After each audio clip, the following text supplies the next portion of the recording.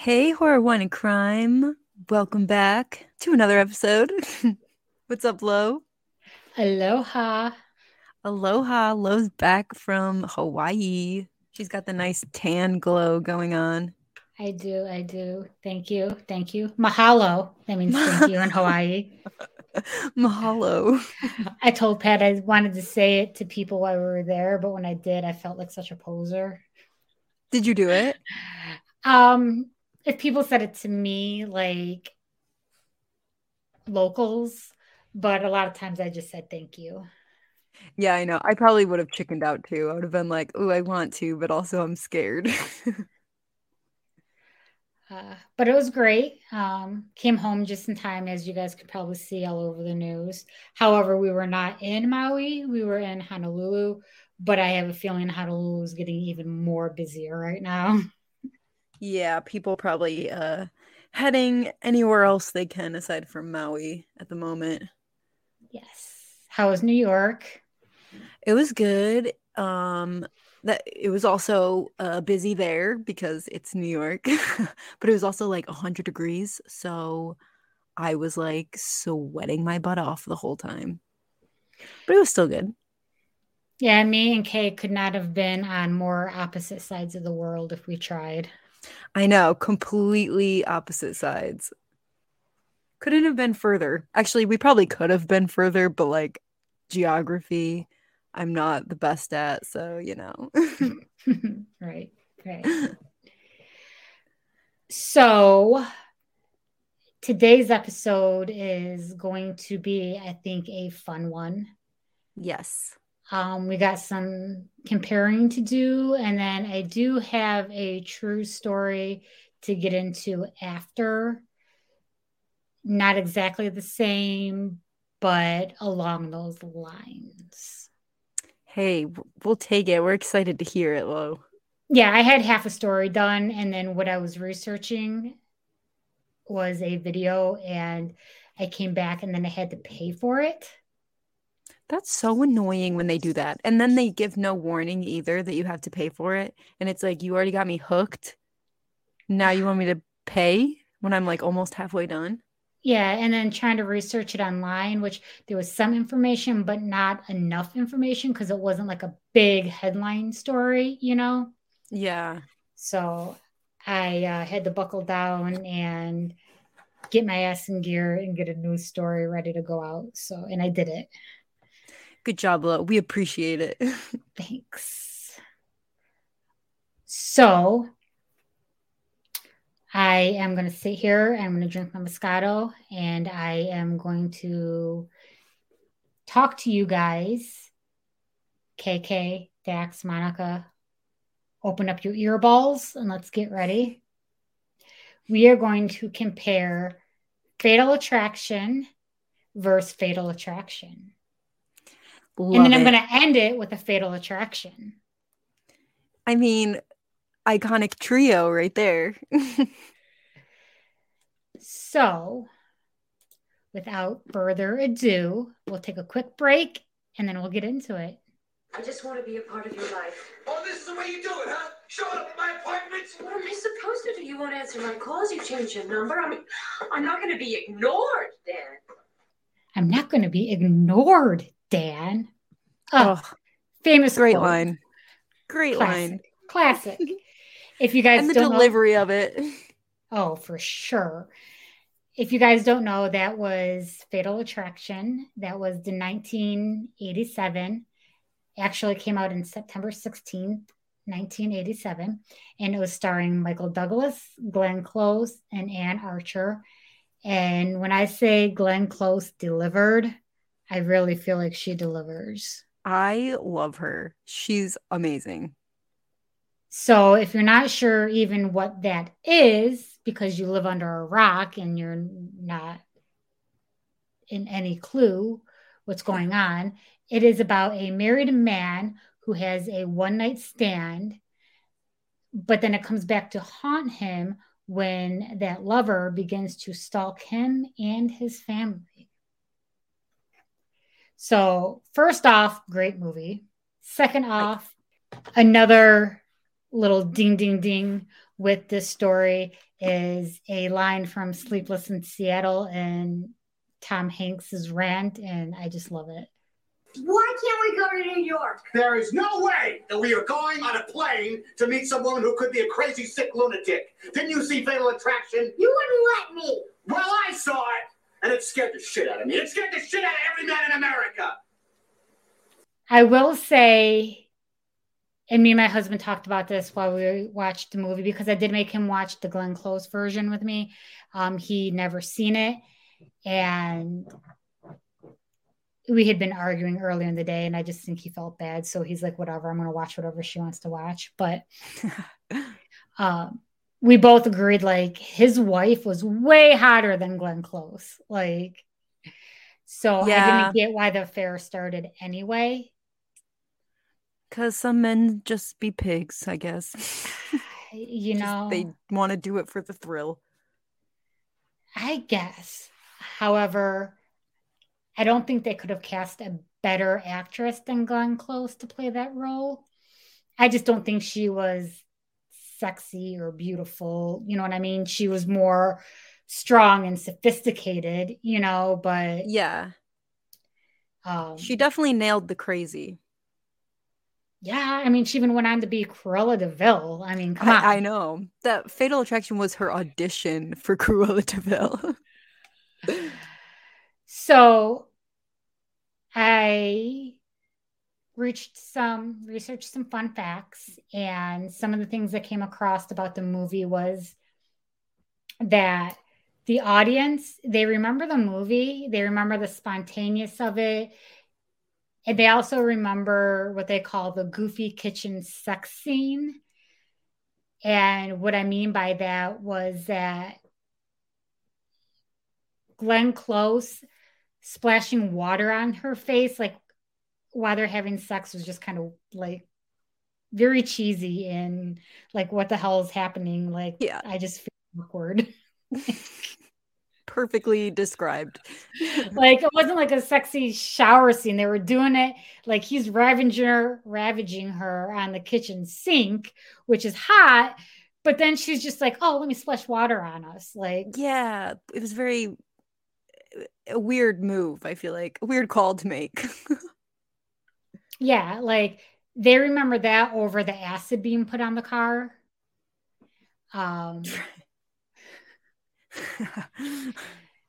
They remember that more than like the fight scenes at the end of the movie, but for some reason the awkward water scene sticks out the most. And 30 seconds of screwing in the elevator was the close top second.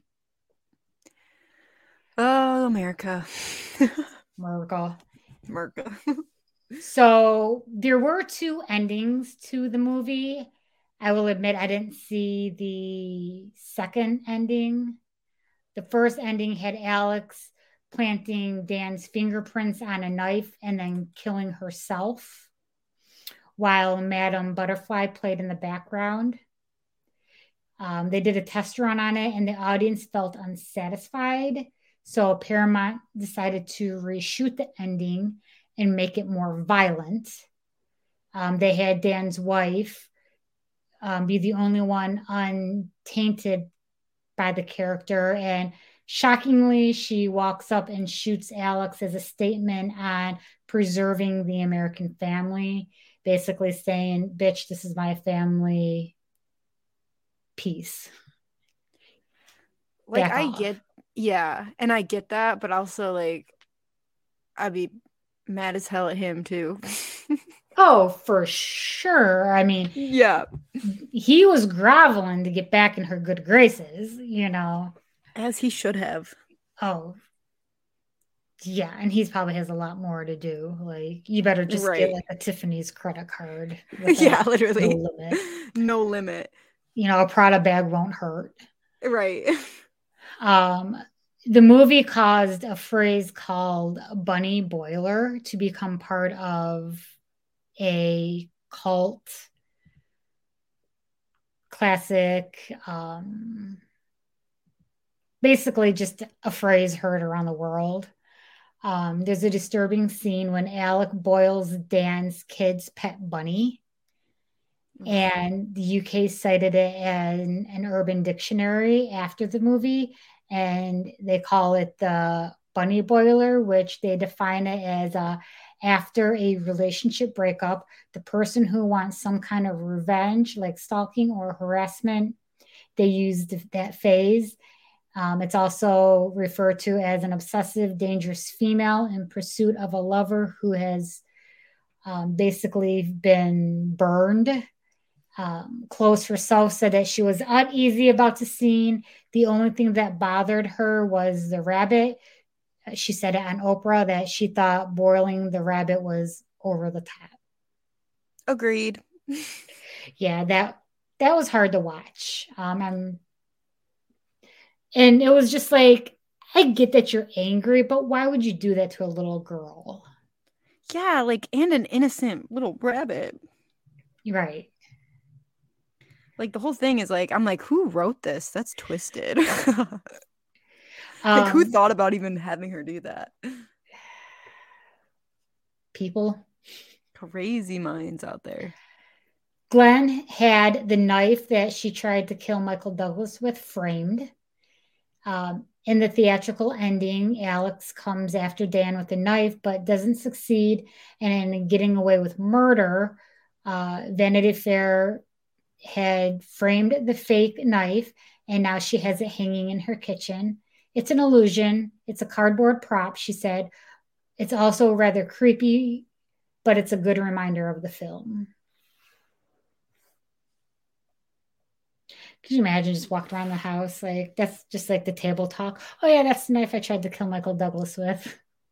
Honestly, I mean, I would show everybody. I mean, it's just for a movie, obviously, but anybody who came over, I would be like, look at this. But you got to realize, like, she's done a lot of movies, but when you see Glenn Close, this is the movie you think of. Yeah. Well, I don't know. Like you said, 101 Dalmatians comes in real close. Okay, but like our parents' generation. Right. Okay. True. One of the reasons that the film is so controversial is that it, in a negative way, depicted mental illness. So psychiatrists have said that Alex suffered from erotomania. I don't even know if I'm pronouncing that right. And that is a condition in which a person wrongly believes a person is in love with them. Close spoke to 2 psychiatrists in preparation for her role. And she said that Alex's behavior, especially boiling the bunny, because of the mental illness, it was a little bothersome because mental disorder never came up in the movie. Like, they never did the possibility of, was she having mental health issues? And of course, that would be the first thing people would think of these days. And she said it would have a different outlook on her character, and the script would be totally different if it was written today. Yeah, I definitely get that, because like her actions clearly display mental illness, but it was never like a topic or even like a thought that anybody had or brought up. So then it like painted her definitely like in a different light. I mean, either way, what she was doing was insane, but it just paints it kind of a different picture of it. Oh yeah, because she was just a crazy bitch in this movie, you know. Right. A lot of people have said in interviews and on podcasts that I listened to that they kind of felt bad for Glenn Close, that Michael Douglas was kind of a dick for doing what he did, and he was an arrogant asshole. And I kind of disagree a little bit. And hear me out, okay? If you remember the movie, there was flirtation on both ends. But do you remember the scene when they were sitting in the diner and she's basically offering to come home? And she's saying, your wife is out of town. He never lied about being married and being a family man. Right. Like, he wasn't deceiving about that like aspect. Like, she knew. It wasn't like she didn't know. And she basically said, like, hey, do you want to live a little this weekend? Like, the cat's away, the mouse will play. Right. He didn't trick her into anything. Like, they both made that decision, like, individually, and they were Yes. both fine with it in the moment.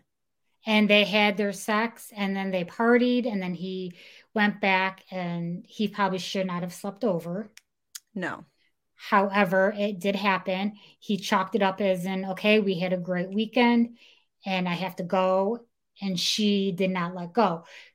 I do not believe that it was Michael Douglas should be all the blame of this, because he never once hid that he was married. He never once alluded that it was going to be a relationship.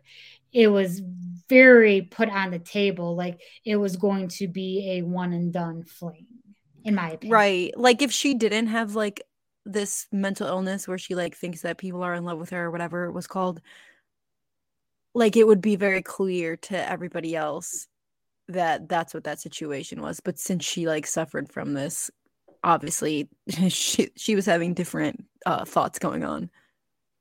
Yeah. And I just wanted to say that for as much as it was his fault, she knew what she was doing too. Like, takes two to tango. yes. So that's just on me. I was just very appalled by how many people put it all on Michael Douglas and didn't really give her the take owner of her own actions as much as she should have been given, you know. Yeah, because they both did wrong, and they both made their decisions and made wrong decisions on both parts. And he did try to let her down gently. He did say, I'm so sorry. I did not know that's what you were thinking. And then the bitch cuts her wrists and tries to kill herself. Yeah, she took it a little far. A little dramatic response. And then he stayed with her to make sure she was okay. And yeah, because, like, what is he supposed to do in that situation? He's not going to be like, oh, peace out. Good luck with that. Yeah. And then he's like, I'll take you to the hospital. And, no. Don't do that. So 1 minute you're trying to kill yourself. The next minute, please don't take me to the hospital. I'm fine. Very now confusing. That you're going to stay with me. So very clearly that's statement. A very, very fast moving bitch has got problems. He should have known right then. Oh, he was having the oh shit moment. What did I do? Right there. Yeah. Karma. Oh my gosh. The film became a huge box office success. It grossed $320 million against a $14 million budget. Cha-ching. No shit. It became the highest grossing film in 1987 worldwide. It's crazy. It really is. But that's why it's a classic. Now, I will say, because it is very clockwork of me and very predictable of me, you see something and I'm like, oh my God, they did a series of this. Really? I hate remakes. I'm a stickler for originals. Yeah, you love the OGs. So I didn't really think much of it. But then I'm listening to Dax Shepard, and guess who's on there? Janice. Yes. Izzy Kaplan's on there, and she won my heart. She hits my funny bone a lot, very hard. I like everything that I've seen her in. And I'm listening and I'm talking. I'm like, oh shit, that's her that's playing Alex. I'm like, now I really want to watch this. So I did. And then I'm texting Kay. I'm like, hey, you have homework, whether you like it or not. Well, I liked it, so. I was like, by the way, guess who's on Dax Shepard and guess who's playing Alex? And she's like, oh shit, I'm on it. I'm on board. I'm here for it. And she did her homework, people. It did not disappoint. It was really good. Yep. Like I would recommend everybody to watch it. Like, it was so good. Yeah, I like her. So I do like the wife that played up against Alex as well, Amanda Peet. She was in Whole 9 Yards with Bruce Willis and Matthew Perry, Whole 10 Yards. she's been in quite a few things. I think Saving Silverman, kind of like a teeny bopper type movie. A Lot Like Love, Something's Gotta Give, 2012. So she's been around. And I thought she played the cute, wholesome mother and wife. She was a very good housewife. Yeah, I agree. She Traditional definitely housewife. she played that role really well because like even when things got intense, she like still played like a strong character, but she was still had like the sweet undertone of like the understanding part of everything, which, you know, hats off to her because I'd be losing my mind. Oh yeah, she was scorned, she was angry, she was hurt, but she shielded her child and she put her child first, and she, you know, she did what any other wife would smartly do. She's like, get the hell out of the house. I don't want to see you. Bye. Right. She was the best character out of them all as far as like who she was as a person. I do like that they had the bunny in the movie, but they just showed it like hopping around. They didn't hurt it. I know. Yeah, I was kind of scared when I first saw it. I was like, "Oh no. Is it going to be in this?" But luckily it was not. Um, Spoiler alert. So if you haven't seen it yet, you might want to fast forward a little bit. Um, I like how the ending of it wasn't even Dan that did it. So that was Oh, a I plot. know. That was a plot twist.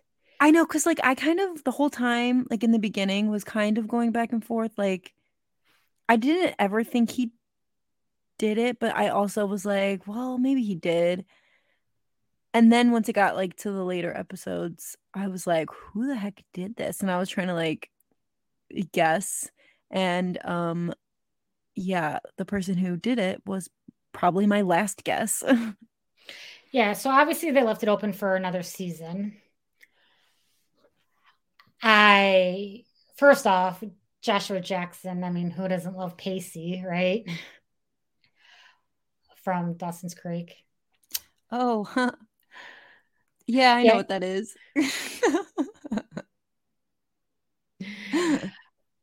So I am a little confused about the daughter's situation because she told her best friend's secret, which I thought was kind of shady. Yeah. But then at the very end, her counselor comes home and she's in his house. And he says, "What are you doing here?"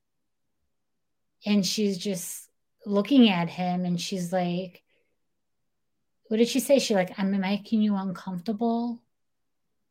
Am I scaring you?" I feel like there's definitely gonna be like when they make a new season, I wonder if she'll be like one like the main focus. Do you know what I mean? Yeah, but it's just kind of, I don't know. Like for me, that was kind of weird. Like, so you're going to have a stalker, crazy ass ex that you are getting out of a murder trial from, trying to retrial yourself to prove innocence. But then you're going to have your daughter go through it. I don't know. To me, it's like a stretch. Yeah, it is kind of like honestly, I feel like what they should have done is like wrap up this whole scenario and then season 2, you know, bring in new cast, a new story. You know, just like every season it'd be like a new story, like a new Fatal Yeah, Attraction story. I feel like that would have been better because like you said, that's kind of like far-fetched. Like it's just a little too much. I thought so too. Um, but it was good. It was definitely a fresh take. Obviously more modern and more, 2023-ish. But I do like that they kept in "I will not be ignored" Dan. Yeah. They had to have. I would have been mad if they didn't. They did change it. Instead of cutting her wrist, she did take pills. I thought that was a little kind of cheesy because she comes out like, how many pills is too much? I Like, to know. me, I'm like, that was just like, really? that was stupid. Yeah. That would have been,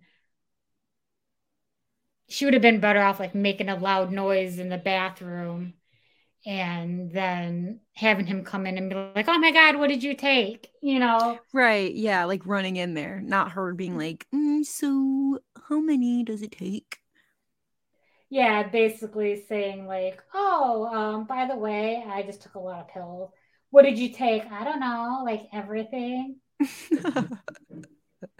So I thought that was kind of a little more cheesy-esque too. What I did like was how they like the time frame of everything that they shot, like how it went back and forth. And then how like in different episodes it would flash back to the same scenario, but you would see it in like the other person's point of view. So like, in like the original first episodes when he's at her apartment, we see it from his point of view. But then a couple episodes later, it's like we see her burning her fingers on the teapot and like Oh, yes. hitting Yes. herself. So like it's like, oh, we didn't even notice that was happening in the first episodes. But they kind of Yes. like brought it back to be like, nah, this bitch is crazy.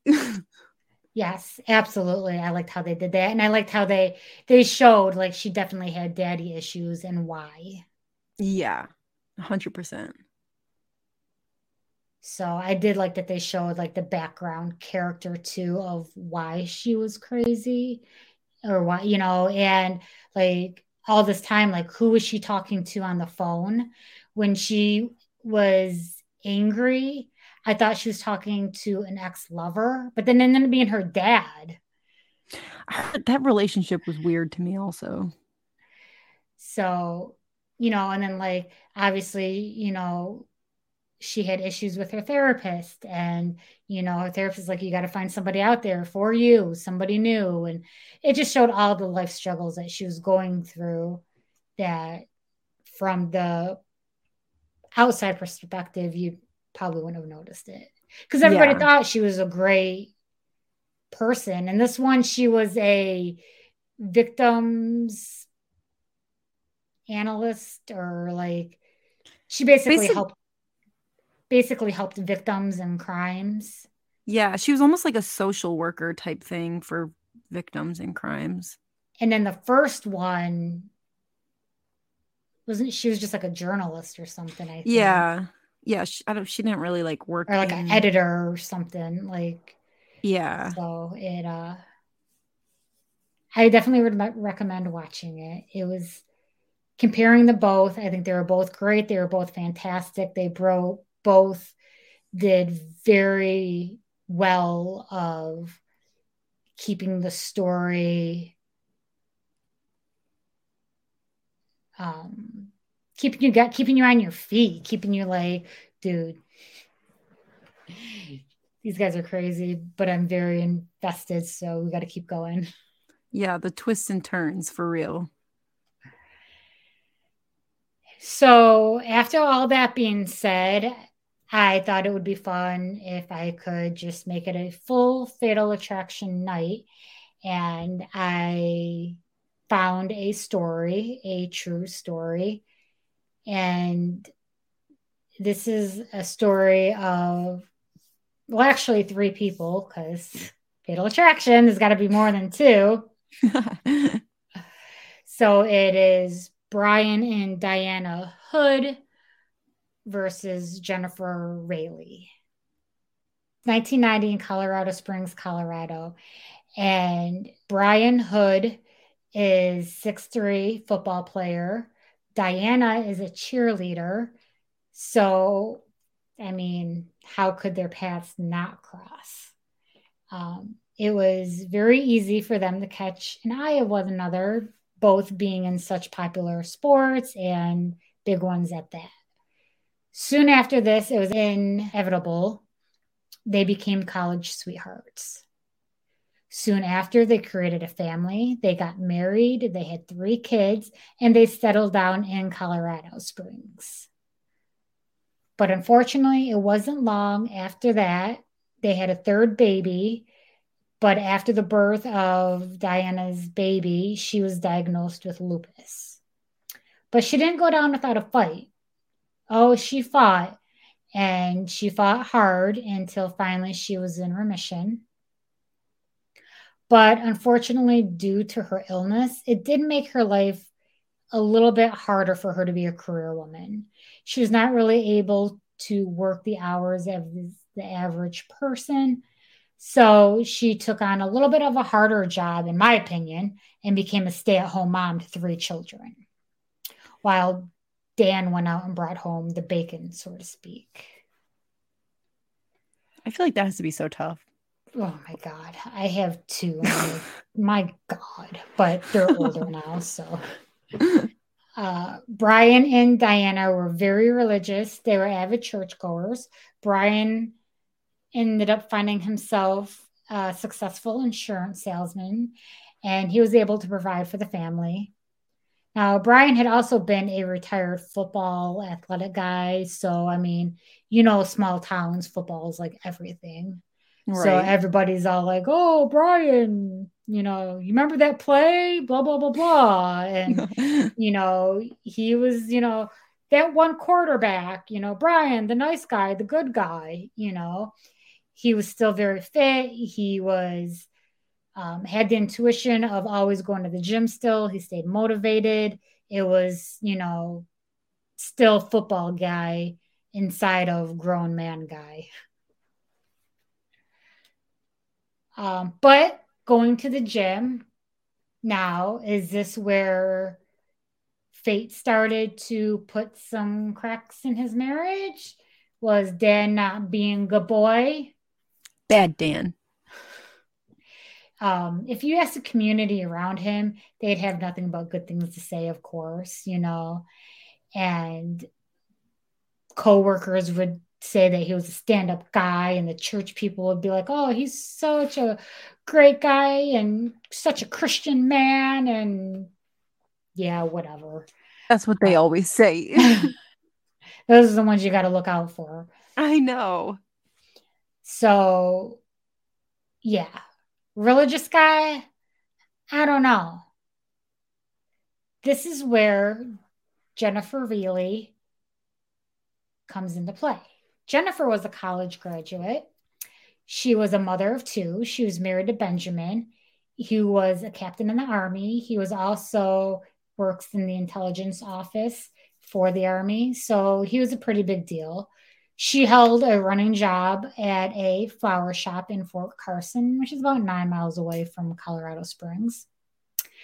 After a while, military life kind of put a strain on Jennifer's marriage. She started to feel a little neglected, probably a little vulnerable. This is where she would probably turn her eye to other men. And in this case, one of them happened to be Brian. It was in March of 1990, 29-year-old Jennifer caught the eye of 33-year-old Brian. Well, they happened to be in a jacuzzi together at the health club in Colorado. And they would go on to say, their friendship was platonic. They were just friends. They had much respect towards each other's significant others. Brian was married, had a family. He was, again, claimed to be this devoted Christian. And so there wasn't really that kind of flirty or playfulness. She felt safe. She felt like they knew their boundaries. He was just a family man that she could talk to and understood what she was saying because he had kids and she had kids. So they just had, parent talk. But Jennifer also couldn't help but notice that he was an attractive guy. He was over 6 foot. And he was attentive to her. He was giving her the attention she couldn't get from her husband. Jennifer was emotional. She was vulnerable, like I said. And rest assured, Brian probably played on those without a doubt. Oh, for sure. However, that quickly took a turn. The platonicness started to be platonicless, less platonic. And more playful, and soon it was looking like there might be an affair in bloom. Brian showed up at her house one day with a ruse to sell her some insurance. Really, Brian? Now, was this an excuse to go to her house, or was he really trying to help her with insurance?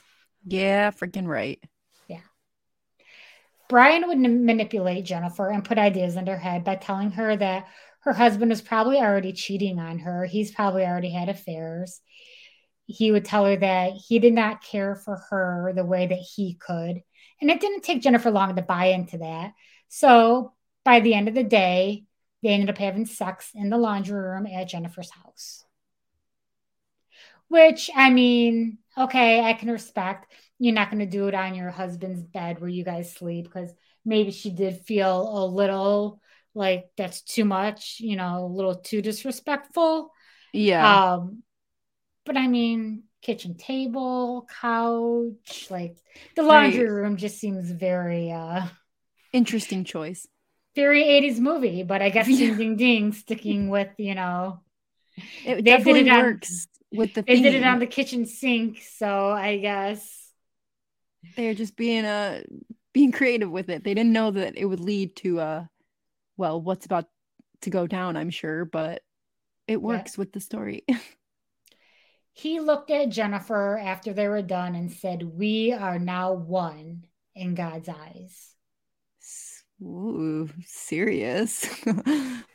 Brian referred to himself as a born-again Christian. And even though Jennifer was not on that page, she was just infatuated with Brian. So she was just like, okay.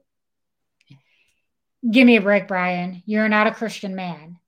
A Christian man would not convince somebody to start an affair while they are married, and they would not have an affair while they are married. So, dude, you're not a Christian, my dude. Stop saying it. Fake Christian. But while the cat's away, the mice will play. I think I said that earlier too. But anyway, it fits in both sides of the stories. Indeed it does. That wasn't the only place they would hook up. They would hook up in the back of Brian's Jeep. They would hook up in dark hidden spots. Just basically anybody and everywhere where nobody could see them. It wasn't long. The two of them started making plans, talking about future, talking about forever. But there was one flaw in that plan. The more in love Jennifer became, let's say the more hypnotized she became, and she got lured into the scheme that Brian was putting together. And he wanted someone in his life eliminated, and that someone would be Diana, his wife, the mother of his 3 children. Horrifying. Yeah.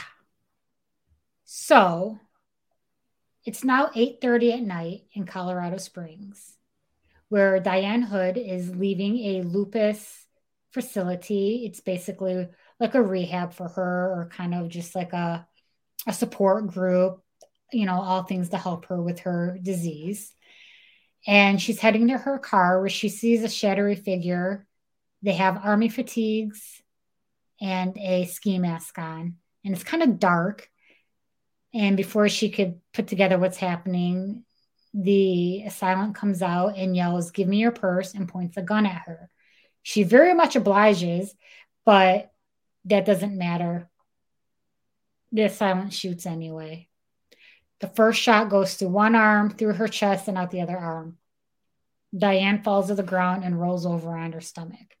The next shot goes straight into her back at point range. However, the autopsy and the evidence would go to show that the first bullet was the one that actually took her life. Diane Hood would succumb to a slow death in the parking lot, bleeding out, while the assailant took her purse and ran and not looked back.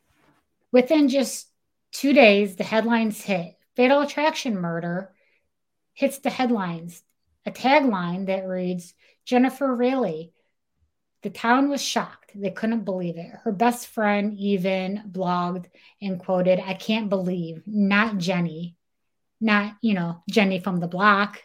I literally was just thinking that. I might have added the Jenny from the block not myself. I was like, she's not Jenny from the block anymore.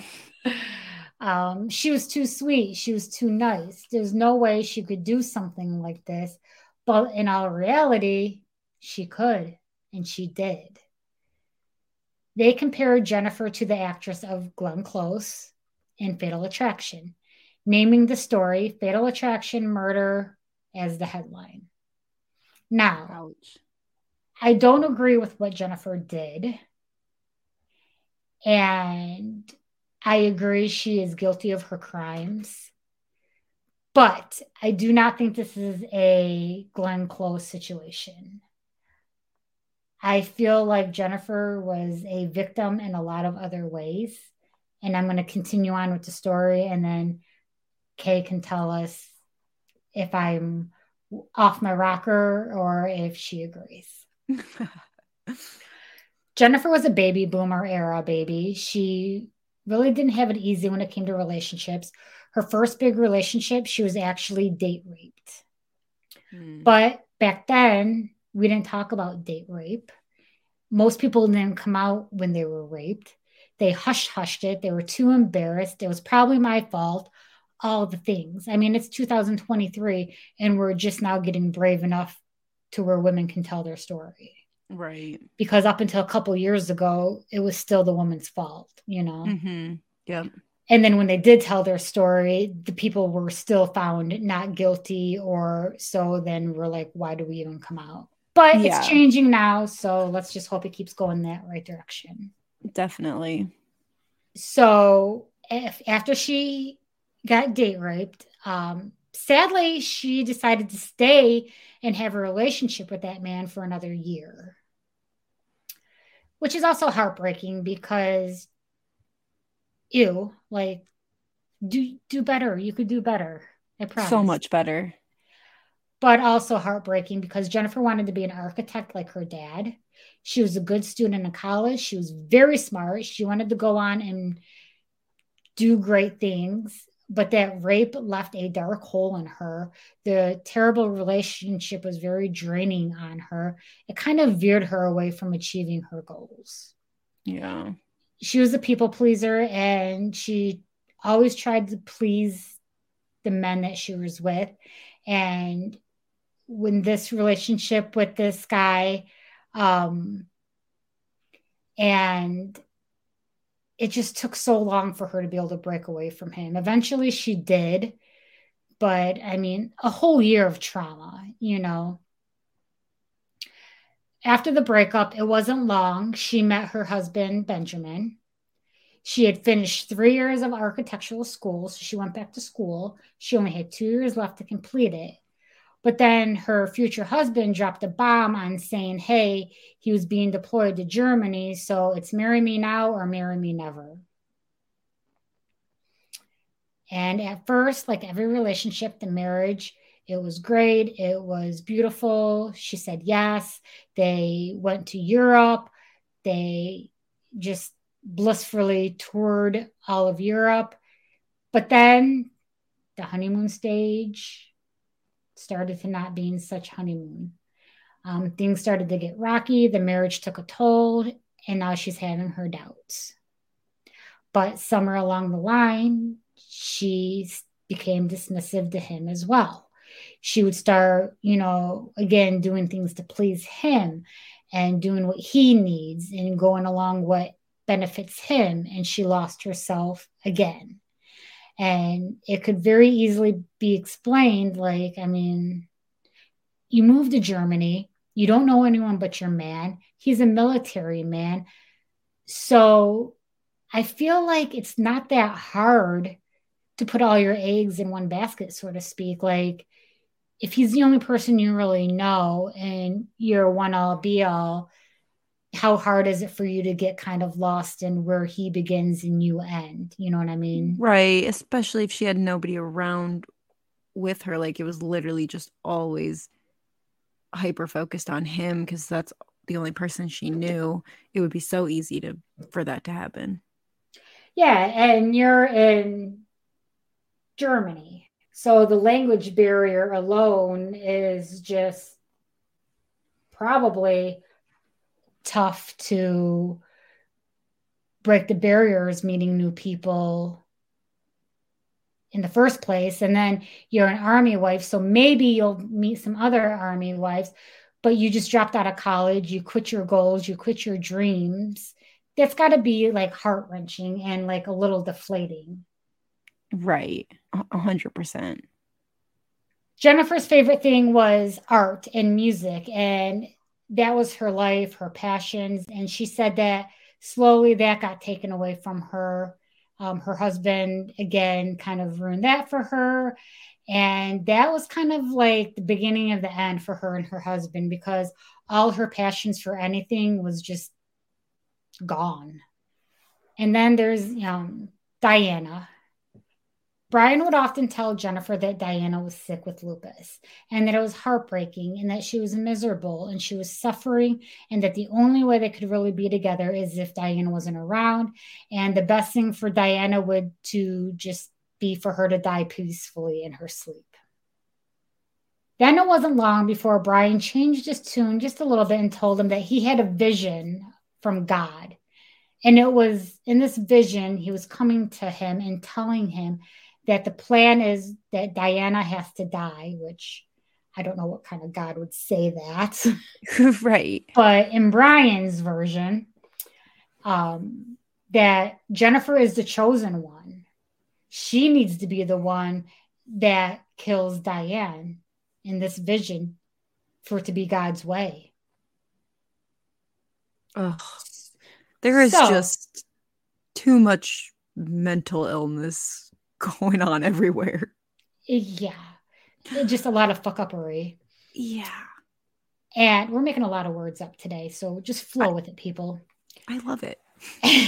So she needs to shoot Diana when she's coming out of the parking lot from her lupus support group, of all places. How fucked up.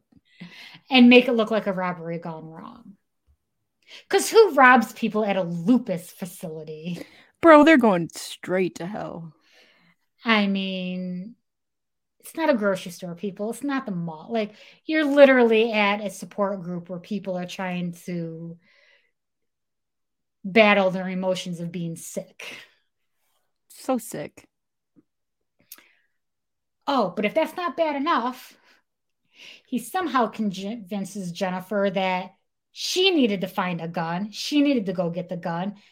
And she needed to get a pair of fatigues from the army and dress all in black, grab a ski mask, and hide in a dark shadow. And basically has to do all the legwork too. Okay, but Jennifer, girl. I know. Oh, my gosh. So that's what Jennifer did. Jennifer got herself ready. She said, okay, let's do this. She got the fatigues. She got the gun. She got dressed. She went and found, the dark spot. She waited behind a tree. She waited for Diana to come out and demanded her purse. And like we already went over, shot Diane and left her bleeding and dying in the parking lot. So unfair. Later, Diane did die at the hospital of the gunshot wounds. However, there was one witness, and they asked her about it. And she said she saw someone a little over 5 foot. It was a man dressed in dark clothes, pointed a gun, robbed her of the purse, shot her, and then put the purse over her shoulder and ran away. Wait, what? Over her shoulder? The cops were kind of like, that's kind of odd, because a man would just hold on to the purse with his hand and run. But maybe a woman would instinctively put it on her shoulder like she does every day of her life, not realizing what she's doing, and carry it like a woman should. Fishy, fishy, spishy, spishy. I love these little details that people get caught up on. It's like brilliant. They brought cadaver dogs to the scene, and the dogs followed the scent.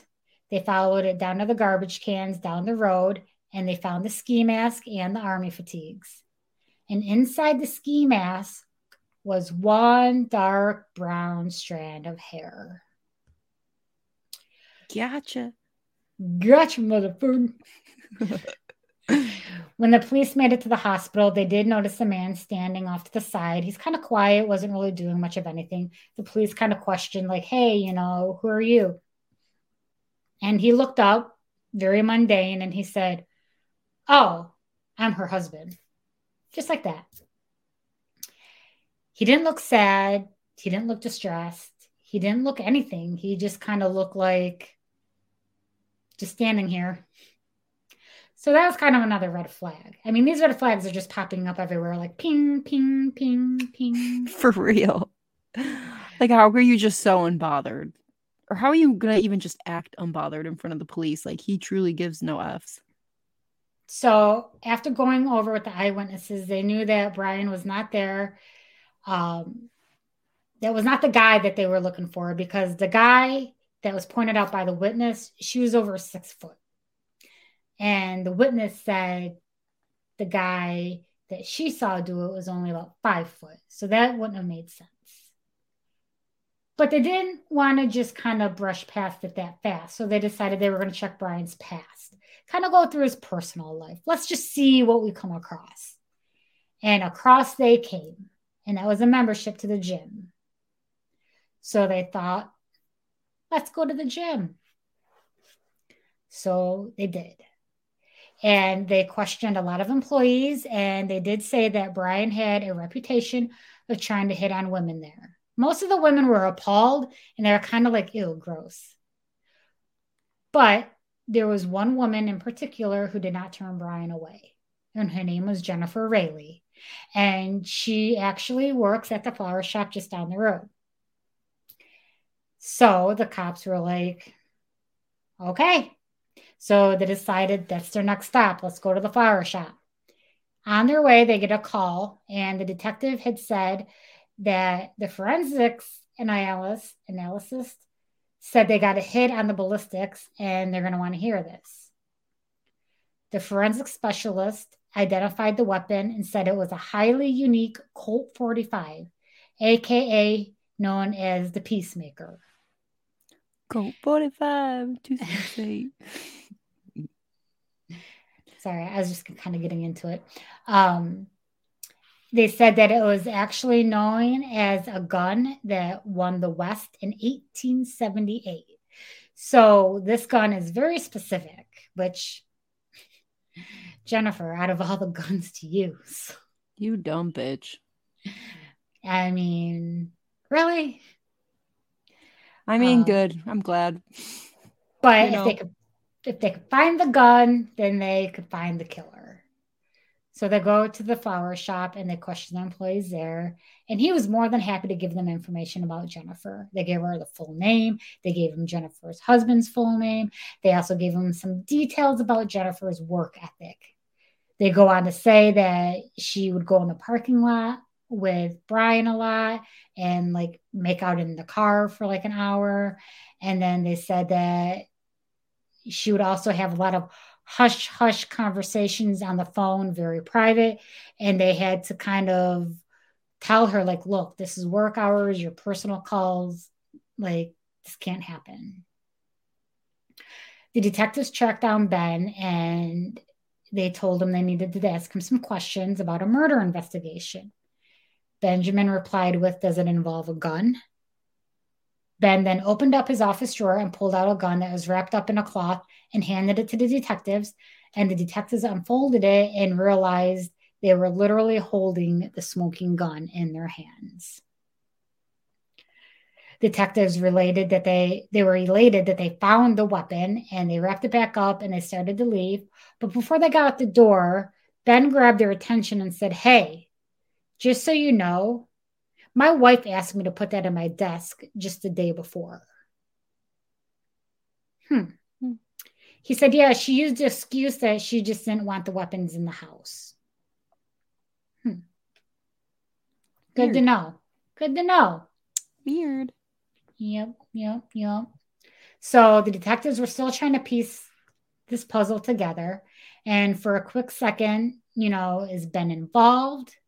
Like, did he kill his lover's wife for revenge? Did he know about the affair? Or was just something that Jennifer was dealing with and then just got caught up in it? Now, lo and behold, detectives are surprised when they're finishing up the conversation with Ben and Jennifer bursts through the door, but to her surprise, there are two detectives standing there. And they decide to go with a new plan and say they were taking Ben downtown for questioning. And then Jennifer swoops in and says, well, then I'm going with you. Okay. Detectives agreed, but they made him ride in separate vehicles.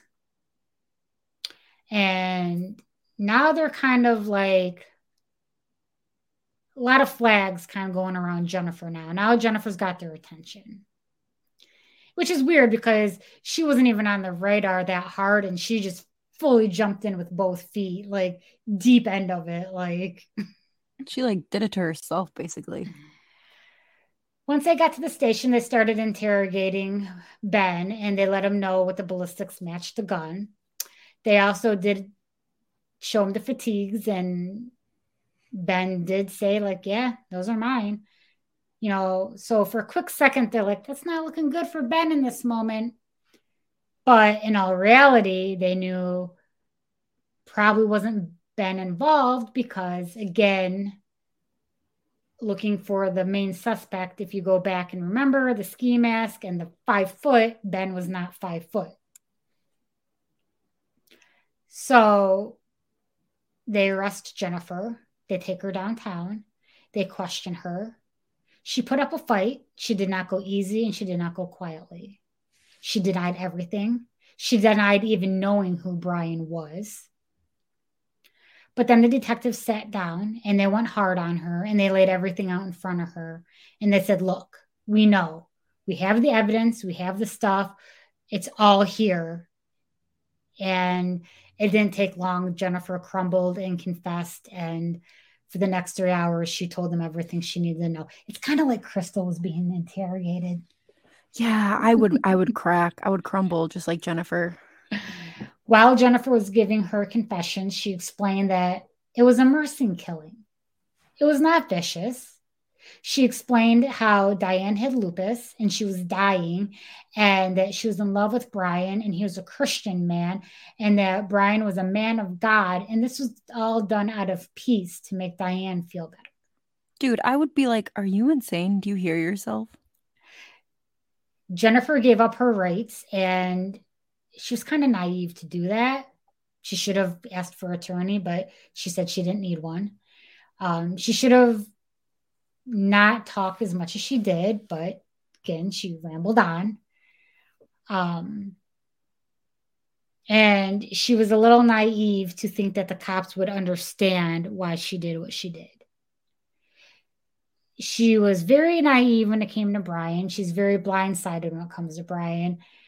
She really did believe that he was going to give her the happily ever after she so yearned for.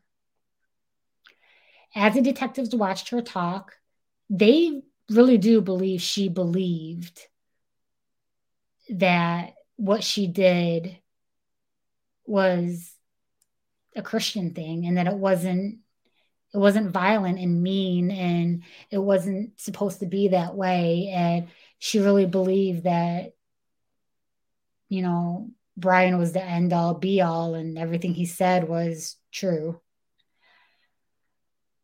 Oh, Jennifer. It's heartbreaking because you've been manipulated, you've been gaslighted, you've been made a fool of, you have been taken advantage of in so many ways your whole life. Jennifer did not go home that night. They booked her and sent her to jail. When you look at the story, what does this mean? Is it a mental health issue or do you think she was duped? Do you think it was a little girl trapped inside a woman's body and just very easily manipulated? Or was she a Glenn Close, cold-hearted, vicious mortal? I think that because of like the way she grew up in the early relationships that she had formed and experienced, that kind of molded her way of thinking. And she also, I think, had probably some mental health stuff going on, because to believe something like that is okay to do. I just think it was all of that. I don't think that she was like evil. I think she just had issues. She got mixed up with the wrong dude. Again, Yeah.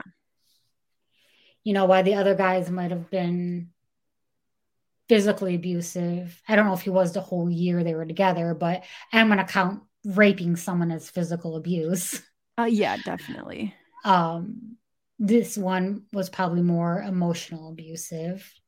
You know, her husband didn't seem to care for her the way he should have cared for her. She didn't get the love and devotion she should have from being married and from having a husband. And then she meets Brian, who was just messy from the very beginning. Like, oh dear God. But he said all the perfect things to her, you know. He reeled her in. 85% of murders are men, 15% of murderers are women. Women usually kill for two reasons: love or personal gain. Like, I'll get the house, I'll get the insurance, I'll get whatever's left. Detectives on the case, they're not a fan of Jennifer. He actually cannot stand her and said that he truly believes Jennifer did this in a jealous fit of rage. There was also another scenario that Jennifer killed more for love, that she knew she needed to get Diane out of the picture. There was some grooming going on by Brian, manipulating, gaslighting, narcissistic, always getting what he wants, using Jennifer as a weapon. I believe that she was just fully taken advantage of. Like, she wanted her happily ever after, and she just never truly got it. And for some reason, she saw that in Brian, got scared, did not want to lose that. So in the end, she did what she had to do. But in the end, she lost Brian anyway, which they usually do. Right. Usually doesn't turn out too good. Usually not. There is an interview with Jennifer, and she goes on to say that she feels duped by Brian, that he played her for a fool. He took his time with her. He was warm and affectionate when her husband was cold and was not. And he showed her attention that her husband wasn't giving her, and basically got her where she needed to be and wore her down. And it was at this time where she said that, you know, he even used religion, saying God was telling him this and Jennifer needs to do that. And, you know, Brian, you know, she was just caught up with him. And Brian would even go on to say, like, don't worry, babe, you know, you won't get caught. The police are too stupid. They're not going to solve this case. They won't be able to put it together. Jennifer was asked in an interview on the Wondery podcast called Killer Psych. And in the interview with Candice DeLong, Candice asked if she ever tried telling Brian, no, I don't want to do this. And she said, yes, I did tell him that once. He got so mad that he slams his fist on the steering wheel and got so angry that it actually really scared her. When Brian, the pathetic piece of shit that he is, went on to ask his golf buddies first if they would help him kill his wife. And the golf buddies were like, absolutely not, dude. He knew he had to come up with another plan. And that's when Jennifer stepped into the spotlight. I just don't understand, like, you know, murdering your wife doesn't have to be step one, you know, maybe like try to get a divorce first. Like, I just don't understand. Yeah, and I'm not putting any blame on anybody besides Jennifer and Brian. But, like, I keep wondering, too, like, if the golf buddies would have said something, like, called the police and be like, hey, we just got approached by this, would this have stopped them in their tracks way before it got started? Like, gave Diana a heads up, you know what I mean? Yeah. But maybe the golf buddies didn't take it serious. Maybe they were drinking, or maybe it was just more of like, oh, I'm just kidding, you know? Like, well, they probably felt really shitty afterwards. No kidding. He truly believed that this was a foolproof plan. Like, but then again, narcissists do. And When it fell through, Jennifer got arrested, and he had no shits to give. He let her sit in jail. He didn't come to her aid. He didn't come to her side. As long as he keeps his story and he keeps on lying and he keeps on denying everything, he feels he's good. Like, you know, you never loved Jennifer. You don't know what love is. And if he did love Jennifer, he'd be by her side and he'd be trying to get her out, and he'd be like, she didn't do this. You know, there's no possible way. Even if he didn't confess himself, he would have been there trying to defend her at all costs. But he looked out for number one, and that was himself. And I just want to add that the detectives talked to Diane's doctor, and yes, she had lupus, but she wasn't dying. She wasn't suffering. She was on a medication, she was on treatment, and she was living a very manageable life. She had a lot of years left of life. It just turns out her husband's a piece of shit, and he just wanted to get rid of her and not deal with her anymore, so he took the coward's way out. When Jennifer described the murder, she admitted that she had no emotion towards the victim and that she was kind of almost like on an autopilot. She just went very numb. She said, before the murder, this was God's plan. And if it wasn't, he would send her a sign telling her not to do this. Her car wouldn't start. Her car would break down. There'd be something to give her a sign, and she never got that sign. They did get trials, and they did get tried separately. Actually, Jennifer got 2 of them. And this is very hard because the trial was for Jennifer to plead not guilty by a moment of insanity, and they had to try to prove that she was not insane or not sane while this happened, and that she had to know that the difference between right and wrong, and she had to know that she didn't know that at the time. And only 2% of the time people are actually approved insane when they did it. That's a very low number. Yeah. And you have to prove that you did not know what you were doing at the time of the crime and that you were not in the state of mind. And that's hard to convince. And in most cases, there's a long-standing mental illness pattern that happens. You have a history of mental illness. And again, Jennifer didn't show that. While she may have had some issues because of horrible men, she wasn't that much off. She's had poor choice in men. Right, because it's probably hard to try to convince, jurors that you did something because of a moment of insanity.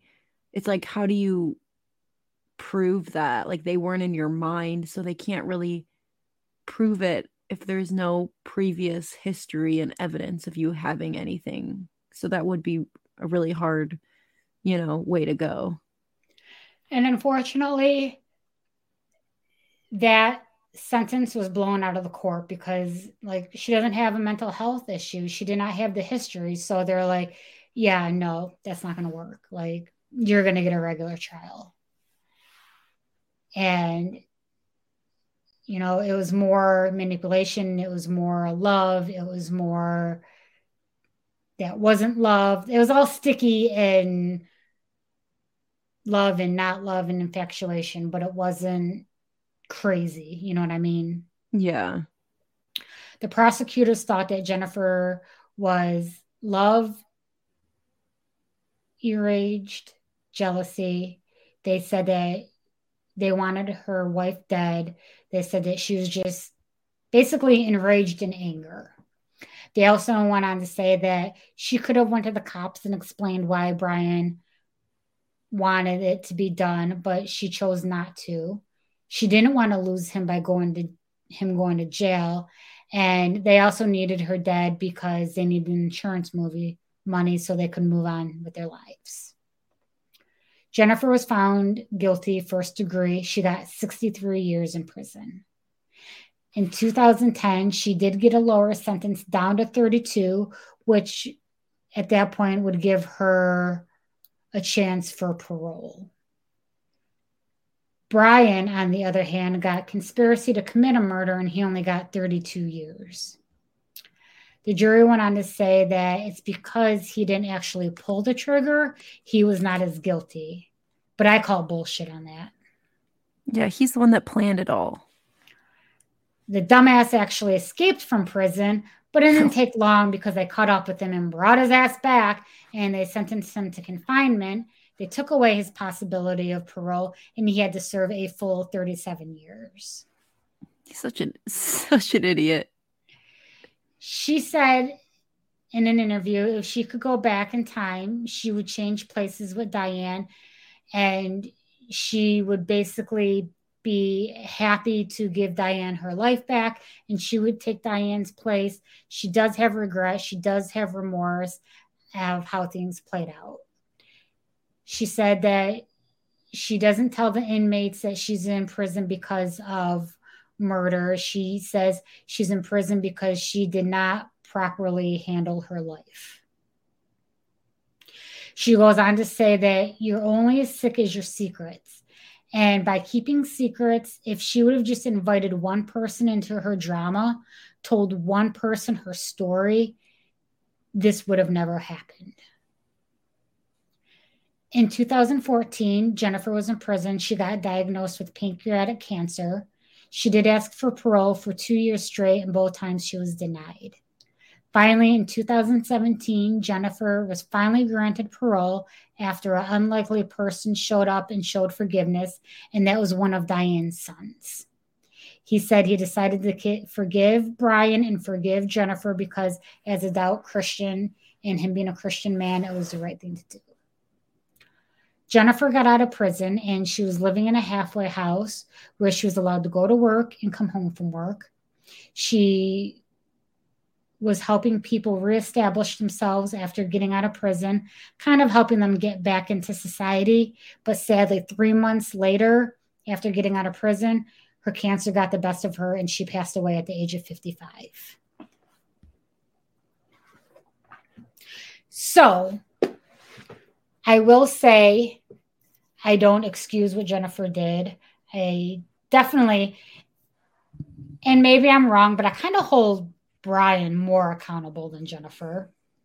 Yeah, because he manipulated her. Because she would have never, I mean, I don't know, but I don't think she would have ever just done that. Like, that wouldn't have just been a thought of hers to do, like to just go and shoot Diane. Right. I don't think it's the Glenn Close story. And one of the reasons why I picked it was because the headlines claimed Fatal Attraction murder, Glenn Close story. Right. And I feel like it was not really Glenn Closey. Glenn Close was angry. Glenn Close she was probably more the manipulator. Yeah, 100%. She was the aggressor. And I don't think Jennifer was really the aggressor. She was, because she murdered Diana. She did the crime, but I think it wasn't a crime of passion, and it was just kind of like you said, caught up and brainwashed by Brian.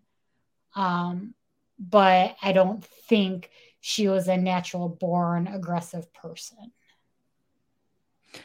Yeah, I don't think so either. I think it was just a combination of everything that happened in her life. And, you know, not trying to give an excuse because she still obviously shouldn't have made that decision. But I don't think, yeah, like you said, it wasn't like a Glenn Close Fatal Attraction situation. Different kind of Fatal Attraction. Yeah. Sad story. I'm sad she got caught up in it. I will say, I mean, at the end of the day, she lost her life. I mean, she got out of prison after, I think it was like 29 years or something like that. So she did end up getting out of prison, but then she faced another new word. She faced on a roll. She faced the death penalty in a roundabout way because she got 3 months of freedom and then she died. So I will say she did deserve prison time, but I'm kind of glad she didn't die of cancer in prison. Yeah, I get that. Like she had that 3 months of trying to redeem herself and trying to earn God's forgiveness back and change her ways. And, you know, she definitely made sure she stayed away from Dan. Oh my God. Oh, Brian. I know. We said Dan though, where we were like, what did we say? I don't even know. But I realized that and I was like, oh, that's funny. Okay, Dan, so Brian, they're both if little we use the name douchebags. Dan in the last 10 minutes, it's supposed to be Brian, and it's just a lot of confusing. Because we His brought up nicknames, Glenn.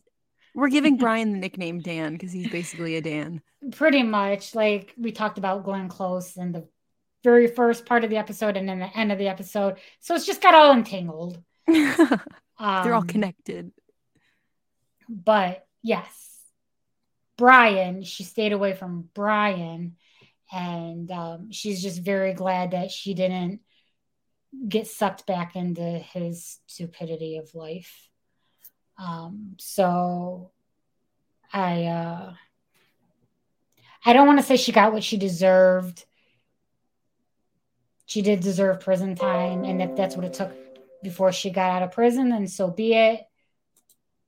Am I glad she died? That's kind of harsh, but I'm glad she just didn't have to do it in prison. She got a little bit of peace before she died because she had a really shitty life. Yeah, she didn't have the best experience, so that is kind of sad on her part. Yes. So couple of victims in different ways in this story, I feel like. Yes.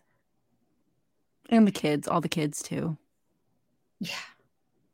Because even her kids, like, oh my gosh, they all lost their moms. Yeah.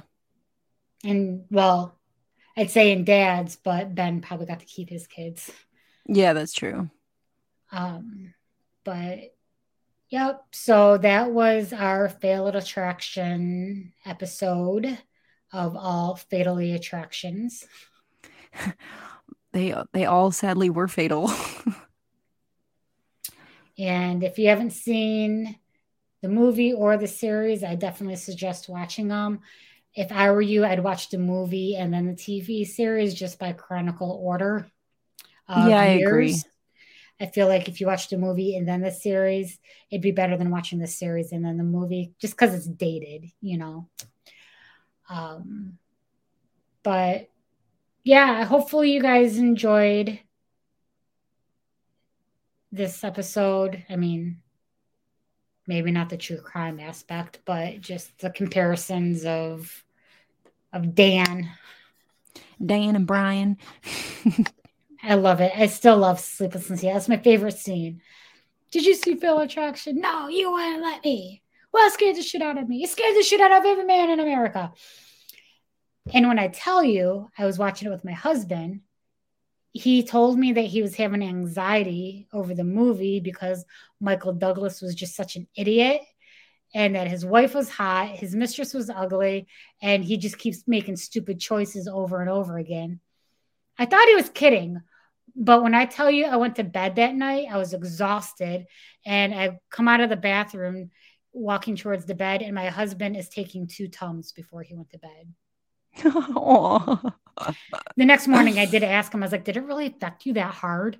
He's like, no, I just had a stomach ache because some of the dairy that I ate. And I'm like, okay, because I'm just saying, like, I get it, but like, I was about to say, dang, I'm about to put that movie on. That was me during Son of Anarchies, okay, but right, different reasons. That's so funny. Yeah, which ding, ding, ding. If you haven't seen it, go back to last week's or 2 weeks ago. Yes, Son of Anarchy. Sorry, Shout we were out. on vacation. Our weeks are mixed up. Yes. But even though I was on vacation, I did do some social posting on the beach. So on vacation, I was still working a little bit. Working on the beach. I love it. If only that could be like the full-time office, right? Oh my God. I don't know. That day it was really hot. That was the day we did get a little too red that day. But So maybe not full-time beach, just sometimes. just sometimes. Poolside lounge, Right. Whatever works. Yeah. But we will be back again next week, and KK has a story. And when I say she's going to deliver, she's not going to disappoint. Get ready, peeps. Get ready for it. So thank you for bearing with us. And yeah, any Dans out there, we're not going to be ignored. Don't ignore us, Dan. We will not be ignored. So until next week, we got to go. Stay creepy, guys. Bye. Bye.